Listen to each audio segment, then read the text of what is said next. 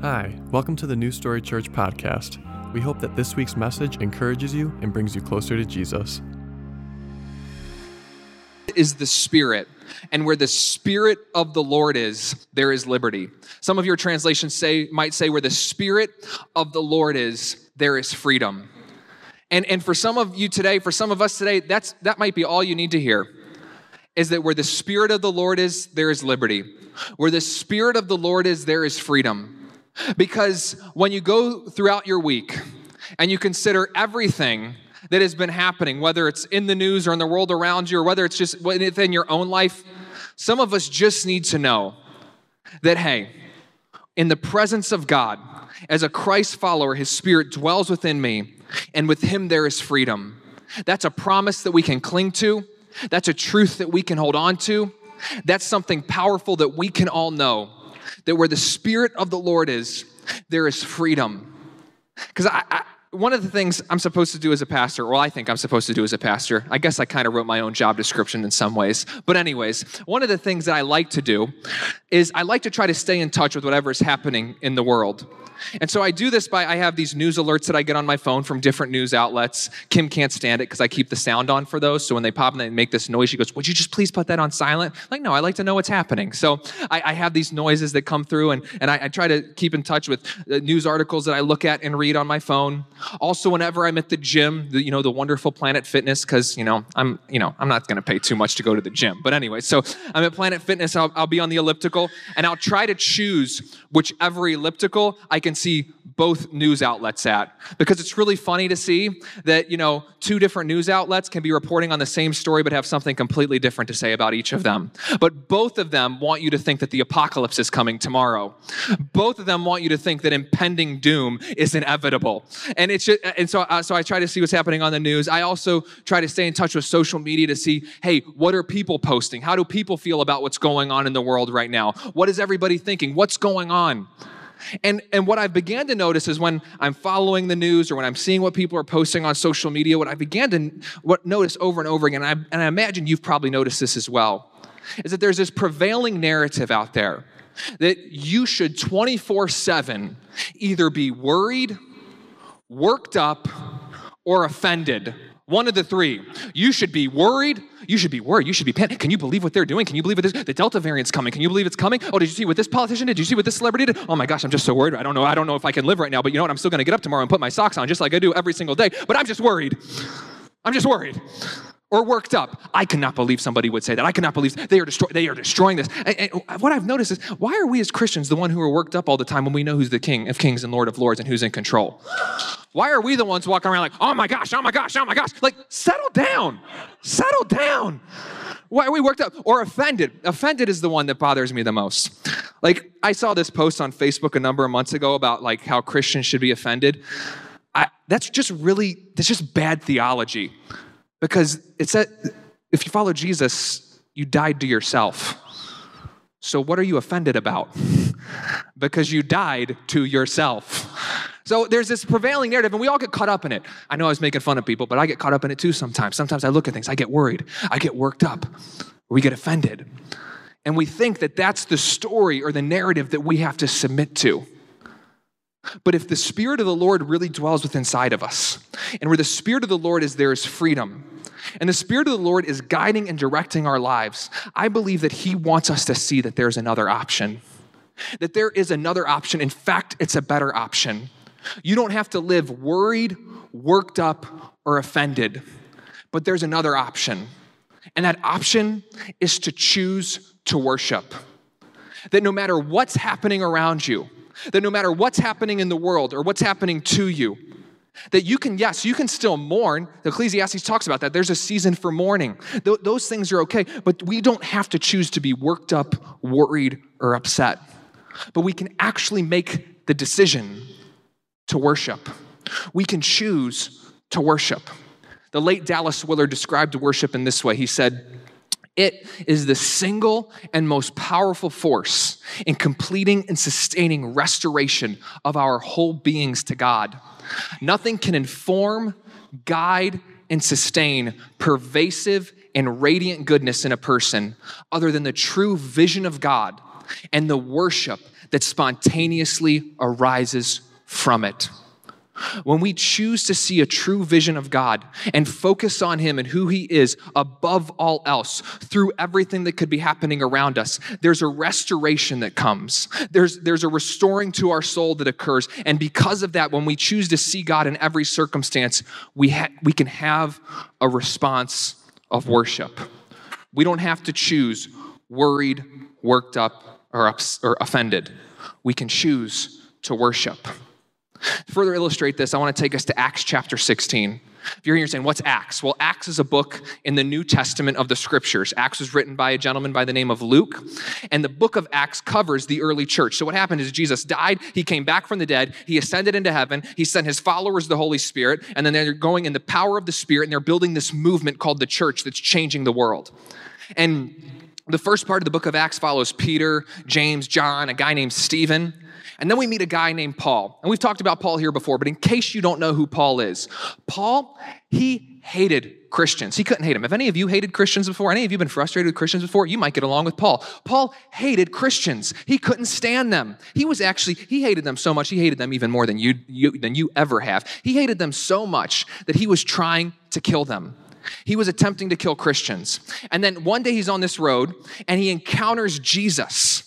And he gives his life to Christ, and he becomes the most influential voice in the early Christian movement, maybe even to this day, the most influential voice in all of Christian history, other than Jesus, of course. And Paul wrote almost half of what we have today as the New Testament, and the back half of the book of Acts follows Paul's missionary journeys. And so we get to this spot in Acts chapter 16 where Paul receives a vision from God. He's with his boys, Silas and Luke, traveling. And this vision tells him to go to a place called Macedonia. And they go to Macedonia. They end up in this district, Macedonia, in a city called Philippi. And when they're in Philippi, they meet this woman named Lydia. And they lead Lydia to the Lord. They lead her family to the Lord. They're all baptized, and she becomes a leader in the early church in Philippi. Things are going great. God told them to go to Philippi. Somebody's already come to know Christ. This is great. Well, then there are these guys, and they've hired this young girl who is possessed by a demon, and she's prophesying. And they say to this girl, hey, you make us money with your prophecies. Go follow around Paul and Silas. Go follow them around. So she's following them around. She's somehow making them money through her prophecies. She's following Paul and Silas around, and she's saying, hey, these people are here in the name of the Most High God to declare salvation. And I love the way Luke records this story in Acts. He doesn't say Paul got mad. It doesn't say Paul just walked away and ignored the girl. Luke writes that Paul got annoyed. He was annoyed with this little girl who was following them around, and he looked at her and said, in the name of Jesus Christ, get out, and he cast the demon out of her, which is a good thing. This little girl's no longer demon-possessed. That's a good thing, even though Paul was annoyed. So he cast the demon out of this girl. And then the two gentlemen who were making money from this girl, they were really upset. We're not going to make money anymore. They say, you know what we're going to do? We are going to go report Paul and Silas. We're going to go report them. And so they go to report Paul and Silas. And then they're like, hey, these guys are preaching the gospel. It could be a threat. And they tell all the local officials. So Paul and Silas are then stripped of their clothes, beaten, and thrown in prison for preaching the gospel. And they end up in prison. But even when they're in prison, they don't choose to be worried, worked up, or offended. They could have been all those things. They've been worried. What's going to happen? We're in prison. They could have been worked up. I can't believe this would happen. We did a good thing. We cast a demon out of a girl. They could have been offended. God, why would you send us to a place like this? But they didn't choose any of those options. Instead, they chose to worship. And so in looking at this story, I want us to learn what it means for us to truly embrace how we can worship and how we don't have to choose the narratives that society is telling us we have to choose, but we can choose to worship. And the first thing we see from them is that worship can happen anywhere. Worship can happen anywhere. Anywhere. Worship does not just have to happen on a Sunday morning when people gather together and sing songs. Now, we're going to talk about more of that type of worship in a few moments, but worship is something that can happen anywhere. If where the Spirit of the Lord is, there is freedom, and the Spirit of the Lord dwells within those who follow Christ Jesus, then worship is something that can happen wherever people find themselves who are following Christ. You can worship in any place, anytime, anywhere. And that's what we see from Paul and Silas. Look at this in Acts 16:25. It says, But about midnight, Paul and Silas were praying and singing hymns of praise to God, and the prisoners were listening to them. So they found themselves in prison, and they're still singing hymns. I don't know about you, but if God had come to me in a vision and told me to go somewhere, and then the place that I thought he told me to go to, I ended up in prison, I don't know if my first response would be to be sitting there with my buddies singing hymns and praises to God. This story got me thinking even more. My friend Mike, just a couple months ago, he sent me this meme, and it looks like it's a tomato and a cucumber standing next to one another. Maybe you've seen this before. And it looks like there's tiles behind them, like on a kitchen counter. And the meme said, "Some of you will never see a simple tomato and cucumber." Some of you know what I'm referencing right now. My buddy Mike said to me, he said, "What do you see in this?" I said, "Oh, Larry the cucumber and Bob the tomato." Some of you are saying, "Why do you have names for vegetables?" Well, here's the thing. While some of you were sitting home watching Hey Arnold and Rugrats and all of those wonderful things, we were told, or some of us were told, that those things were demonic and we couldn't watch them. So instead, we watched a program called VeggieTales, where vegetables were Bible characters and asparagus was David. He threw a rock at a pickle. It was weird. King David, when they did the whole Bathsheba thing, they didn't include Bathsheba. It was with rubber ducks. I'm trying to explain it. There was like this whole thing with like this, was he a potato? He was singing about eating a cheeseburger. It was a weird program, but I enjoyed it. Actually, I kind of got the best of both worlds. I got to watch SpongeBob and VeggieTales. I got to do both. Some of you only got to do one or the other. In fact, I actually thought this would be really funny. I've thought about getting my nephews a bunch of VeggieTales stuffed animals and then throwing in a Pickle Rick stuffed animal. Wouldn't that be funny? And nobody thinks that. If you think that's sick, I'm sorry, but I think it'd be kind of funny because Pickle Rick looks like a demented Larry the Cucumber. But anyways, here's what I took from that conversation and what it has to do with worship. I realized in that conversation with my buddy Mike that within Christianity, we have a subculture. And I constantly forget about this. We probably all forget about this, especially if you've been in church for quite some time. Some of you who are new to church, you hear us say stuff and you're like, I don't even know what that word means. I don't know what that phrase means, but people keep using it. It's why we did our series Church Chat, where we looked at different words that are used in church a lot and tried to gain a better understanding of them. And, in Christian subculture, we have Christian movies, we have Christian television, we have Christian shirts, we have Christian songs, we have all of this stuff. And then one of the things that fits into that subculture of Christianity is this concept of worship. We talk about, I'm going to go to a worship night, or I can't wait for the time of worship during service, or I'm looking forward to worship. And some of you are thinking, I don't know what that means. Some of you have been coming to church for quite some time and you've never really heard, what exactly is worship? I think it's just when we sing. I'm just going to go along with it because I don't want to be the only Christian in the room who doesn't know the answer, because then I'm going to be judged and then I might get kicked out. I can't have that happen. These people are uptight,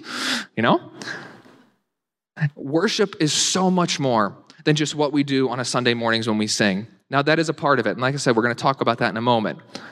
But worship can happen anywhere. Worship is a way of life.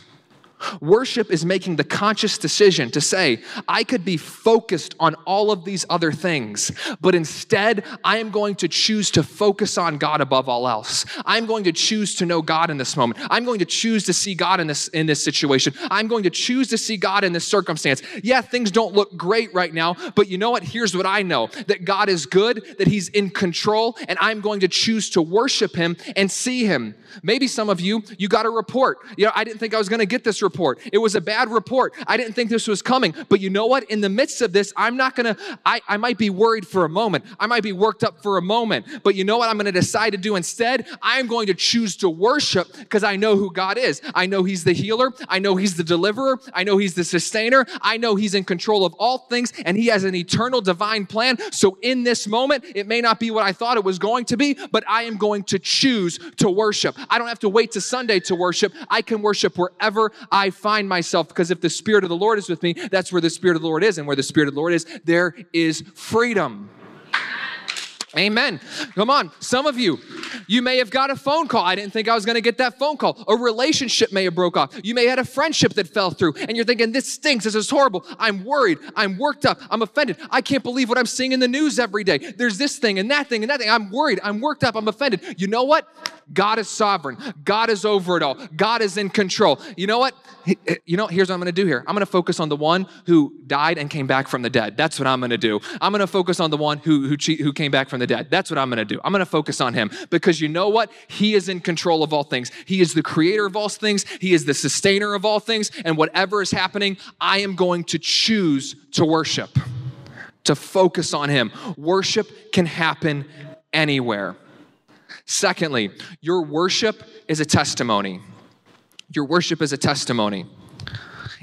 When we make the decision to worship him, we are actually telling a story and giving a testimony to those around us of who God is and what he has done.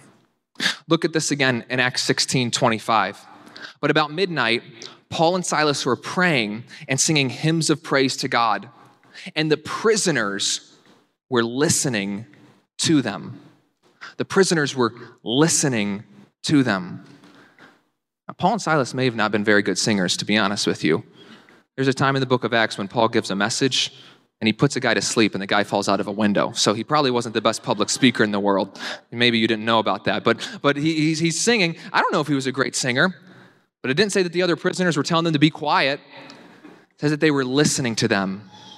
Because when you choose to worship, it's a testimony. When you choose to focus on the one who is good, he won't just stay distant, but his goodness will begin to transform your heart and your mind. His love will begin to transform your heart and your mind. When the Spirit of the Lord begins to speak into your life, the fruit of the Spirit will begin to come out of your life. You will begin to see that whatever is happening around you, whatever is happening to you, it might be difficult and you might not always see where this is going, but there's still a love, a joy, a peace, a patience, a kindness, a goodness that you can experience and that you can walk in because you are choosing to worship, and your worship is a testimony. When you make that decision to worship him, no matter what's happening, it's a testimony to those around you of who God is and what he's doing in your life. To say, I don't get this, but I found peace because I know the one who is peace, and I'm worshiping him in the middle of this. Now let's talk about worship as music for just a moment, because this is an important piece. What we do on Sunday mornings when we decide to worship is we are actually stepping into a discipline or a practice of worship. And so this is a time where we say, hey, we are going to worship God through song. A lot of us have questions of why do we do things the way that we do things?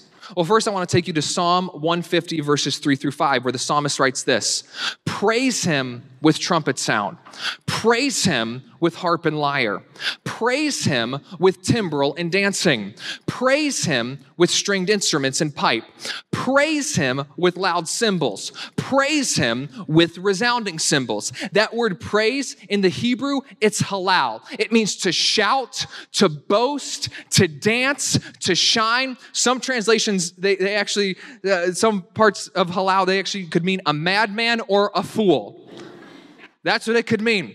So why do we gather together and worship and sing? And you see some people raising their hands because when you're raising your hands, you're saying, I am surrendering all to you, God. You're putting yourself in a defenseless position to say, I am fully relying on him. I'm giving all I have for you, God. When we come to worship him and praise him, we are doing so with shouting and dancing and singing, and we are giving everything we have for him because he has given everything for us.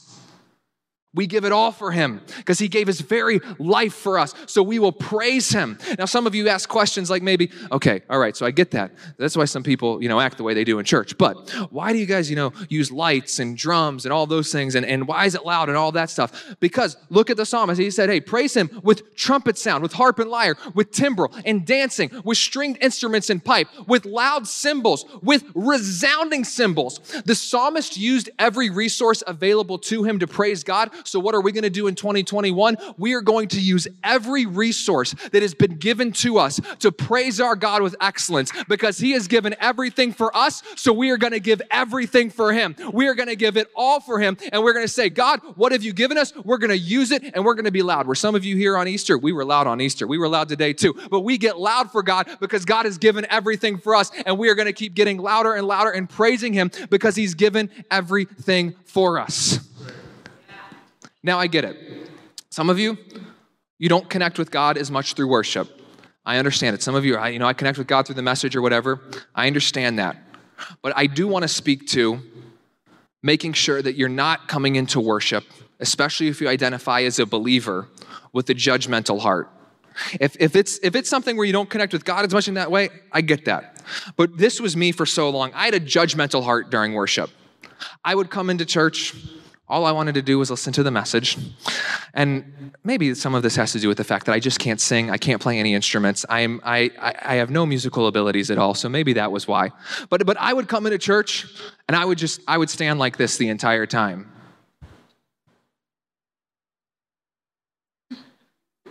Start looking at people. What are they doing? That's just really weird right now. And I get it. Sometimes some weird things do happen in a church service. Just go to YouTube if you don't believe me. You can look it up. And some of us, the reason we don't do much in worship is because listening to the words for you is how you connect with God. I get it. But some of us, you might be in the spot where I was at, where I was looking around. I was standing there with my hands folded, and I would think, man, I hope I don't run into that person after service. Oh my goodness. Okay, that person's a little off their rocker right now. I'm going to make sure to avoid them and sit somewhere else next week. Oh, they are just here to distract other people. This is ridiculous. They are putting on a show. I can't believe this. Do they realize? And I would really be thinking these things. And then there was a while in my life too, I just thought it was a joke. I really thought it was a joke. When I was about 9 years old, we were at church I was at children's church. I didn't go to children's church all that often. My parents would usually have me stay in church with them, but in this one occasion, I went to children's church. And I got up in the middle of the worship service, and I ran around the chairs and was kind of hollering in a weird way, and I had my arms out, and then somebody grabbed me. This was back when you could grab other people's kids by the arm. And so this leader grabbed me and said, "What do you think you're doing?" I said, "I've been filled with the Holy Ghost." They said, "No, you haven't. Sit down." I was like, I'm sorry. Just to give you some context, the reason I did that is because I had just watched an episode of Whose Line Is It Anyway, where Robin Williams was a guest on the show, and he did this thing with Wayne Brady where they pretended to be Pentecostal singers, and I thought, oh, this looks like fun. I'll try this in church sometime. They didn't find it very funny. But a couple years ago, I had to learn what it meant to truly worship, to truly give him praise, and to learn that this time of music was not just a time of experiencing God, but it was giving God all of our praise and all of our worship, and in that you will experience him. We give everything we have for him because he has given everything for us. And so we choose to worship him that way in song. We choose to raise our hands. We choose to shout. We choose to dance. And so I just want to let you know, if you've been coming to New Story Church, if you've been wondering, can I raise my hands? Can I do this? Can I do that? Yes, you can, because where the Spirit of the Lord is, there is freedom, and I want to invite you to raise your hands. I want to invite you to make some noise for him. I want to invite you to praise him and use everything you've been given to praise him, just as he has given everything for us. Amen. Your worship is a testimony. Your worship is a testimony. And my desire is that when other people see us living a life where we're worshiping him, that they will see him at work in our lives. But when also others see us passionately worshiping him, it'll be a testimony of, I want to get to know the God that they know because they're giving everything that they have for him. What's so special about him? So we give everything we have in worship. Next, worship brings deliverance. Worship will bring deliverance. Later on in Acts chapter 16, the story goes on. An earthquake comes. Paul and Silas, their chains are let loose.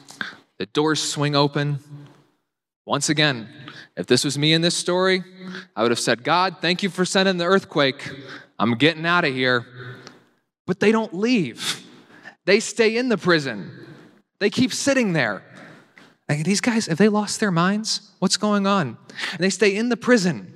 And then the guy who was guarding them, the jailer, he knew that he would have been responsible for any prisoners escaping. And so he just assumed that they escaped, that they had left. And he knew that if he was held responsible, he could maybe face severe punishment or lose his life. So he takes his sword and he's about to take his own life. And in that moment, Paul and Silas yell out to him, hey, we haven't left. We stayed. Look at this. But Paul cried out with a loud voice, saying, "Do not harm yourself, for we are all here." And he called for lights and rushed in. And trembling with fear, he fell down before Paul and Silas. And after he brought them out, he said, "Sirs, what must I do to be saved?" They said, "Believe in the Lord Jesus, and you will be saved, you and your household." And they spoke the word of the Lord to him together with all who were in his house. And he took them that very hour of the night and washed their wounds. And immediately he was baptized, he and all his household. Paul and Silas may have been in prison, but they never viewed themselves as trapped. They never thought they were trapped. To them, this was just another stop on the mission. To them, this was just another part of God's plan. See, when you decide to worship him, no matter the circumstance, you may not be in a space where you are physically delivered, but you will know that you have been delivered because you know the one who is the deliverer. And they saw that. They knew that. And because of that, the jailer, then when he called out, he then was so impressed by the fact that they stayed, by their integrity, that a man who was about to go to death, take his own life, he had come to the end of himself, he then experienced deliverance. And I fully believe that one of the reasons he was so compelled to say yes to the message of Jesus was because the words that Paul and Silas were singing, they aligned with their actions. They were probably singing psalms about how God is in control, about how he is the God over all things. And then he saw from their lives that they truly believed he was in control by choosing to stay and share with him the message that they were just singing about. When we decide to live in the reality of worship and worship him and praise him above all else and see him above and beyond and outside of the present circumstances we are in, what we will find is that as our worship functions as a testimony, it will also begin to work as deliverance, not just for us, but it will bring a message of deliverance to whoever God has placed in your life. And a jailer who was about to experience death has now experienced deliverance, all because it started with worship. Their focus wasn't on, we're in prison, let's get out. Their focus was, we've been set free in Christ no matter where we end up, and our focus is on him, and we are worshiping him whether we're in prison or out of prison. And because of that, we still need to bring this message of deliverance to this man who's about to end his life. Worship brings deliverance. Where the Spirit of the Lord is, there is freedom. So we are going to see that we can worship anywhere. Our worship will be a testimony, and our worship will bring deliverance. Now, I have a few minutes left, and my messages are typically only 3 points, but I do have an extra one today if anyone wants to hear it. Anybody? Anybody? I can keep talking. Some of you are like, I've had enough of this guy. If you're watching on YouTube, I guess you could stop the video if you've had enough of me, but I would ask that you please stay on. So here's the 4th point. Worship, if you want it, worship elevates your perspective. Worship elevates your perspective. And we've kind of been getting at this through the entire message, but it's just something that we need to say straight out. That worship takes you from seeing things that are temporary and brings you into the space of the eternal. Now we have to journey away from Acts 16 for this. We're going to go to Matthew chapter 4. And in Matthew chapter 4, Jesus has been in the wilderness for 40 days and 40 nights, fasting, praying. Sun's got to be hot. I mean, I would be done after day 1, but Jesus is out there for 40 days. And he's tempted by the enemy, by Satan, 3 times. And the 3rd temptation has to do with worship. Look at this in Matthew 4, verses 8 through 10. Again, the devil took him to a very high mountain and showed him all the kingdoms of the world and their glory. And he said to him, all these things I will give you if you fall down and worship me. Then Jesus said to him, go, Satan, for it is written, you shall worship the Lord your God and serve him only. Here's what we see from Jesus. The enemy came to him and said, look at all these kingdoms. Look at this. He said, him all the kingdoms of the world, mountain, and showed him all the kingdoms of the world. This is kind of like it's seen in Lion King, everything the light touches, So Satan does to Jesus, but Mufasa's a good guy. Anyways, so Satan says, look at all these kingdoms. I can give this all to you. And Jesus says, no. I'm not falling for that. Worship the Lord your God and serve him only. When you choose to worship, you're saying, I'm not only going to live within the realm of the things that I can see, I'm going to live in the space of the unseen. And what Jesus does in this moment is instead of just bowing to rule over kingdoms that he can see, he moves forward to pursue his call to become the resurrected King of Kings and Lord of Lords, who isn't just ruling over that which he saw in that moment, but he is the King over all creation. He is the King over all things. And what the enemy wants to convince you of is that what God has in store for you is holding you back. And you should be worried, worked up, or offended because you know what? You're being held back from all of these things you can see, and maybe you should do something about it. But when you choose to worship above and beyond those things, you know what you're saying? No. God's not holding me back. God is actually propelling me forward into the future that he has for me. And it may not be easy to get through. I may not understand it all, but I'm going to choose to worship him. I am not going to live in what I can see. I'm going to live in the space of the unseen, the space of the kingdom of God, the space of bringing God's kingdom to earth as it is in heaven. I am going to choose to live in that space. I am not going to bow down for that which is eternal, but we as a church are going to stand together. We're not going to live for that which is temporary, but we as a church are going to stand together and live for that which is eternal. That's what we're going to do. That's what Jesus did in that moment. And when you choose to worship, you're saying, I'm no longer focusing on the temporary. I am going to focus on the eternal. I am going to see God as working in this and above this. And in spite of this, he is always moving and working. And so what we're going to do is this. We are going to live in the freedom that the Spirit of the Lord has given us. And we are going to choose to worship. I'm going to run from worry. I'm not going to get worked up. It's going to get in there for a moment, but no. Giving it to you, God. I'm going to worship you. I'm not going to live in being offended. I'm going to worship you. And your worship will become a testimony of deliverance. Imagine what would happen if we began to write a new story. Get that? The name of our church. If we began to write a new story where we lived in an elevated perspective and we chose together to continue to live for that which is eternal, to live in the unseen, and to worship him in every circumstance. If